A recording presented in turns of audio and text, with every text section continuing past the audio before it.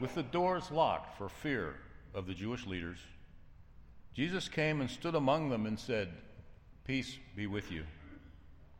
After he said this, he showed his hands and side. The disciples were overjoyed when they saw the Lord. Again, Jesus said, "Peace be with you. As the Father has sent me, I am sending you." And with that, he breathed on them and said, "Receive the Holy Spirit. If you forgive anyone's sins, their sins are forgiven. If you do not forgive them, their sins are not forgiven." This is God's word. You may be seated.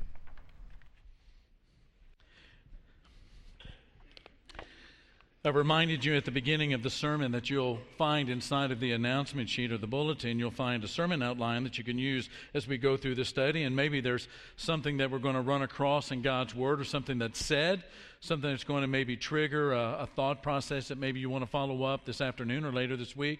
That outline is there for you to use, to take notes, and to do with it whatever you want as it pertains to our study this morning out of John chapter 20, verses 19 through 23. We're going to pray, and then let's jump right into it. Father, there are so many ways that we want to say you're beautiful, because there are millions of ways that you show yourself beautiful to us. And more than anything else, we want to be beautiful as you are, Father, in our love and our graciousness and gracefulness, in the way that we show love and compassion and mercy, the way that we're courageous with your gospel and compassionate with our sacrifices and our acts of kindness towards other people. And so help, Father, instill in us this mission that you have, Father, for your world. It is being carried out by your church, the mission of your Son Christ, that's being carried out by your church, even in this city of San Antonio. And so to this end, Father, we ask with all of our heart and in full faith, and in the name of Jesus, that you will give us eyes to see and ears to hear, in order to be transformed and to be radically changed, Father, into these fountains of blessing and compassion and mercy in the gospel in this community. And we pray this in Jesus' name. Amen. For the next 30 seconds or so, I want to read some statements to you, short little phrases. And I want you, as you're listening to them, to think about what all of these have in common. What all of these statements have in common. I'm new to San Antonio. My kids are out of control. Why can't I do anything right? I could really use a job. I can't sleep. My mom's in the hospital. I'm retired. Now what? Layoffs start next week. How are we going to afford this baby? Man, am I ready to be out of this house. Now, outside of the fact that they seem to imply, some more than others, that there's a little bit of trouble, a little bit of adversity, something negative going on in life, what do these phrases have in common? They are said in all of the neighborhoods in which we live. These are the kinds of things that are said in all of the homes, in the neighborhoods, all around the city in which we live. There is a quote that I've given you over the years a couple of times. It's from the book, The Denial of Death by Ernest Becker. And I want to read a portion of that quote again to kind of lubricate our minds a little bit as to kind of where we're headed with this text out of John chapter 20.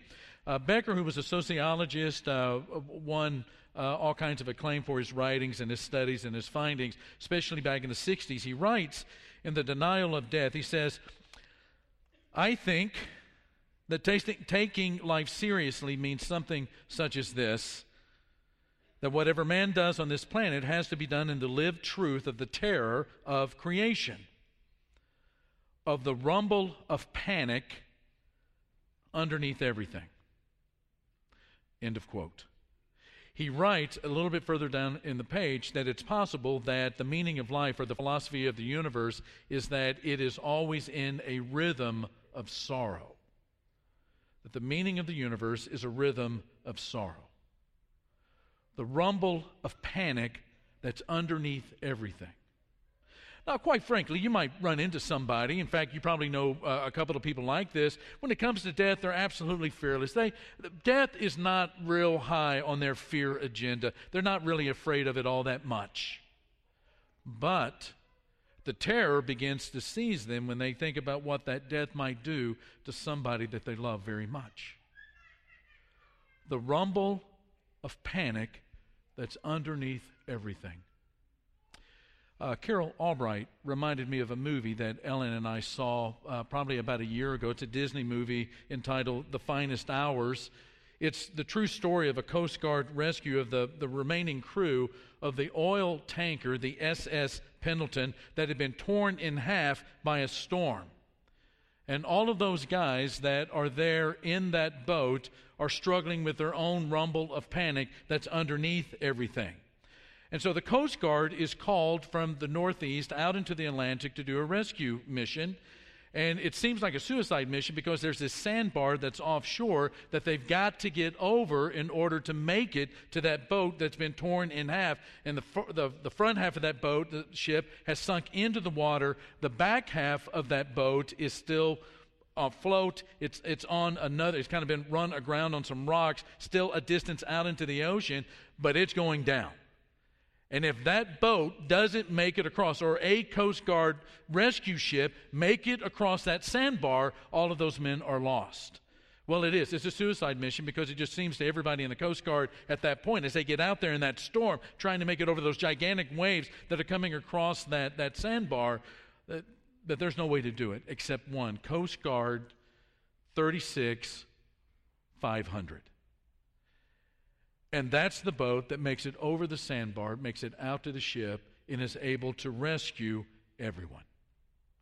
Now, there is no hope for anyone on that ship, the SS Pendleton, that's been torn in half, unless somebody is able to break through the barrier. There's got to be a breakthrough. Now, the question for us this morning really boils down to this. Does all of life boil down to the rhythm of sorrow, to the rumble of panic that's underneath everything? I mean, how do you break through the rumble of panic that is underneath everything? Which brings us to our text this morning.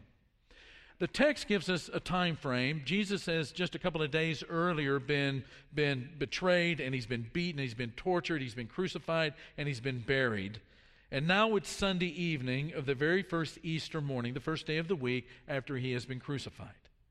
And the disciples of Jesus were minus Judas, who is now dead himself, and Thomas, that we're going to read later on, is going to discover that the Savior has been resurrected at a later point. These 10 are in a locked room, in a room behind a locked door. Now, why in the world are these guys behind that door, locked and in hiding? It's because they're in fear. Absolutely gripped in fear. They're afraid of the Jewish leaders who, along with the Roman soldiers, had crucified Jesus, and they have the right to be afraid. Because in that day and in our day, in other parts of the world, if you follow somebody that is captured and executed because of perceptions of treason or of betrayal and these kinds of things, then as followers, you're probably going to be arrested and captured as well, and you'll suffer the same fate. They are afraid for their lives. They're afraid for their futures. They're afraid for their families. They're afraid for everything. But fear's not the only emotion that they have that's locking that door. They have also seen their friend, the friend that they loved, the friend that they dedicated their life to. They have seen him betrayed and beat to a pulp and falsely accused and beaten again into the ground by Roman soldiers and mocked and humiliated and then crucified along a road. These men, for lack of a better word, are traumatized. They are traumatized, and they are in grief, and they are in fear, and that has a grip on them. They are sad, and they are afraid for their own lives. And while they are behind this locked door, the most amazing thing happens. Verse 19, Jesus came and stood among them and said, "Peace be with you." Shalom Aleichem. Peace be with you. Now, you can kind of imagine how this went down, right? These guys are absolutely terrified. They are in grief. They are sad. They are afraid. They're behind locked doors. They're hiding, and they're just there together, the 10 of them, and they're looking down at the ground, and then they look up at each other, and nobody says anything. Then they look down to the ground again, and they look up, and they look at each other, and they don't know what to do. And they look down again, and they are distraught, and they are in despair, and they're disappointed, and they're afraid, and they look up, and right in the middle is Jesus of Nazareth. And these disciples are flabbergasted. Oh, we get this, right? We know how this went down. All of a sudden, Jesus is right there, has somehow come into this locked room without opening a door, and they are absolutely shocked at his appearance. How did this happen? Where did you come from? I didn't hear the door open. Did you open the door? Did anybody see him come in? And Jesus says to them, Shalom Aleichem. Which is, we typically translate the word shalom, peace. I mean, it's a very famous word. We know it. And we usually think of it in terms of like peace. Shalom means more than that. Shalom is about completeness. It's about wholesomeness. It's about the way things are supposed to be. And he shows them his hands, and then he shows them the side. And the reason he shows them the side is because no one else had been pierced, only him. He's just proving to them that it's him as they're rubbing their eyes and looking at him and trying to make sense of this. And I mean, who can blame them? They are absolutely astonished and stunned. I mean, what in the world would you do if you saw the first resurrected human being? Now, the question is, what in the world is going on here? They're hiding. They're locked away in a room. Jesus shows up. What in the world is God doing? The answer is that to these guys who are frightened out of their minds and frightened out of their skulls and out of their wits, God is showing that Christ has broken through their fear of death and has broken through that rumble of panic that's underneath everything. The worst thing that they can imagine is not going to define them. They think that Jesus being crucified is what's going to define them for the rest of their life. It will mean that either they too are going to be executed, or they, because their leader was executed and crucified in that way, they're always going to be on the run. They're always going to be on the lam. They're always going to be in hiding. They're always going to be looking over their shoulder. What God is showing them is now their new future. The resurrection. And Christ did not just hit death and bounce back from that as if the Roman soldiers, who were experts in meting out death, somehow had misdiagnosed Jesus' demise. Jesus hit death. And they knew it. And pushed through to the other side. And now standing in their midst, although the door was locked, is a resurrected Lord. And what happened to them is what happens to us today. When they saw the resurrected Jesus, they saw their future. Which means, for us in a practical way, that we live in the present in light of this future reality. That when it comes to the typical rumbles of panic and the rhythm of the sorrow that seems to mark the philosophy of the universe, that we are living in light of what they are experiencing as our own reality. That when they saw Jesus, they saw their future. When we understand what is happening in this text, we too see our future. And the disciples see their Lord and they're just overjoyed. Everything bad has changed now for them. The world is different because of this resurrection. Death no longer is that great enemy. And so Jesus says again to them in verse 21, peace be with you. As the Father has sent me, I'm sending you. As the Father has sent me, I'm sending you. Now, what does that mean, as the Father sent me?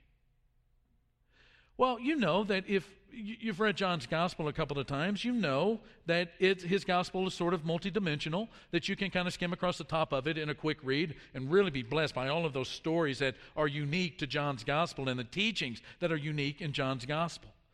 But you also know that if you slow down just a little bit and you plow down a little bit more deeply into the text, you're blessed in a different way. For instance, how does John's gospel begin? First three words. In the what? Beginning. In the beginning. In the beginning. Now, I've heard that before someplace, right? What John is doing in the very beginning of his gospel is trying to communicate to us that God, through Jesus, is going to be doing something new. That there's going to be something created that is new, the gospel, salvation, the resurrection, all of that, and it's a perspective that he gives us. And this happens throughout his gospel. Because we don't have time, we need to cut to the chase. Think about this particular text and where we are in the story of Jesus. Think about this. John, the Gospel of John, never uses the word Gethsemane, which means olive oil press. Only Matthew and Mark use those words. Luke never uses it, but John never uses it at all and only uses the word garden. John chapter 18, verse 1, they go across the Kidron Valley to the Mount of Olives to a garden. 2 verses later, Judas, with all of that support crew for the betrayal, Judas comes into the garden. Chapter 18, verse 26, Peter is asked if he was with Jesus in the garden. In John chapter 19, verse 41, Jesus is crucified, according to John, just outside of a garden, but then his body is taken down from the cross by Joseph of Arimathea, and he is buried and resurrects into new life from a tomb that is inside a garden. Go to the next chapter, chapter 20, verse 15. Mary, on the first day of the week, Shabbat is over. Jesus' body had been hastily buried and prepared for burial. She's going to do it the right way on the first day of the week. Now that the Sabbath or Shabbat is over, she runs into Jesus, doesn't recognize him because she thinks he's who? The gardener. Garden. I mean, all of a sudden, we begin to see something else that John is helping us to intuit here in this text. The Garden of Eden, at the very beginning of the Bible, where Adam and Eve are, where they decide that they're going to do their will and not God's will, they eat of that forbidden fruit, and in that very moment that they eat of that fruit, all of paradise is lost. The world, the universe is changed. The garden that's in that paradise is lost. In that moment, the world that they live in, the world that we live in, becomes a broken place with a rumble of panic underneath everything, and it's wrapped in a rhythm of sorrow. But now, in this good news, this gospel that John is writing, there is another garden where Jesus has reversed that prayer. It's no longer my will, not your will, but Jesus is praying, your will, not mine. And it's in a garden that death has been defeated. And Jesus, being resurrected in that garden, begins to bring healing into human existence. And one day, even to creation itself, it will be healed too. And Jesus says, as the Father has sent me into this world, I'm going to send you. So where we live in the present, in light of that future reality, number two, we invade the world with hope and joy. That's your mission every day, church. That's what you do every day. You invade all of the places that you go, all the places where you live and work, where you exist. You invade that world with hope and joy. You know, the resurrection is not only a message of hope, but a mission. It's a calling. When we understand the resurrection and the resurrection becomes our reality, we're not going to be passive about the things that Christ himself suffered for and died for. Christ was sent into the world to save and to heal and to reconcile and to repair and to restore. And we are the people that can continue his ministry in the world. You know, a way that you can think about it is this. You know, usually on a Sunday morning we'll have about 750 people at this assembly, in this room. Now, conservatively, Maybe God gives us more than that, but conservatively, we're going to say that God gives you 10 opportunities during the day to bless somebody, to reveal God, to show the gospel, for people to get an idea of what the gospel is all about in the way that they see changes in your life, in the way that you interact with other people, in the way that you bless people. It's about Him and His love and His gospel, His mercy and His grace. And if He gives us 10 opportunities a day, and we have 750 people in this room, that's 7,000, and I'm a preacher, not a mathematician. That's 7,500 opportunities to demonstrate the gospel every day in this city. 7,500. 7,500 opportunities for us to say to the people around us, peace is possible in Christ. You know, in Matthew chapter 11, that John the Baptist is struggling. He kind of had an idea of what he thought the Messiah was going to look like, and now he's in prison. Looked like he's not going to last much longer. He's outside of Israel at this point. He's on the far side. He's on the east side of the Dead Sea, separated from Israel. Things are not going the way that he thought that they would be when he was cognizant of the fact that he was going to be the herald, the announcer, the guy that was going to show everyone the Messiah, the true Messiah of Israel when he appeared in the world. And he sends a couple of his friends to Jesus in Matthew chapter 11, and he says, I want you to ask Jesus this question. Are you the one? Are you the one?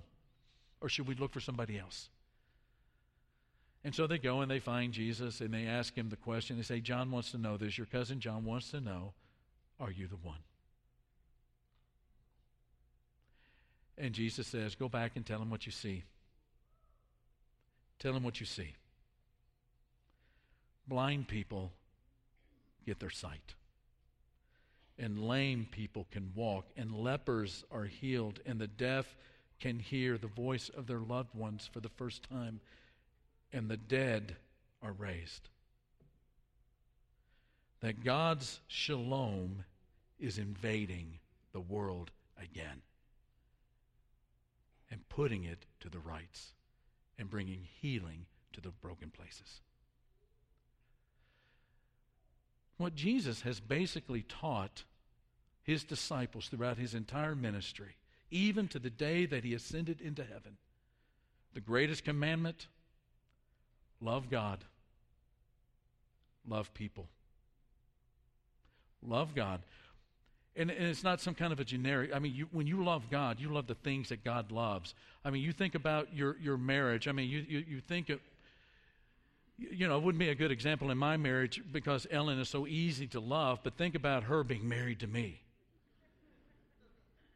And how, when she loves me, begins to love the things that I love. Willie Nelson.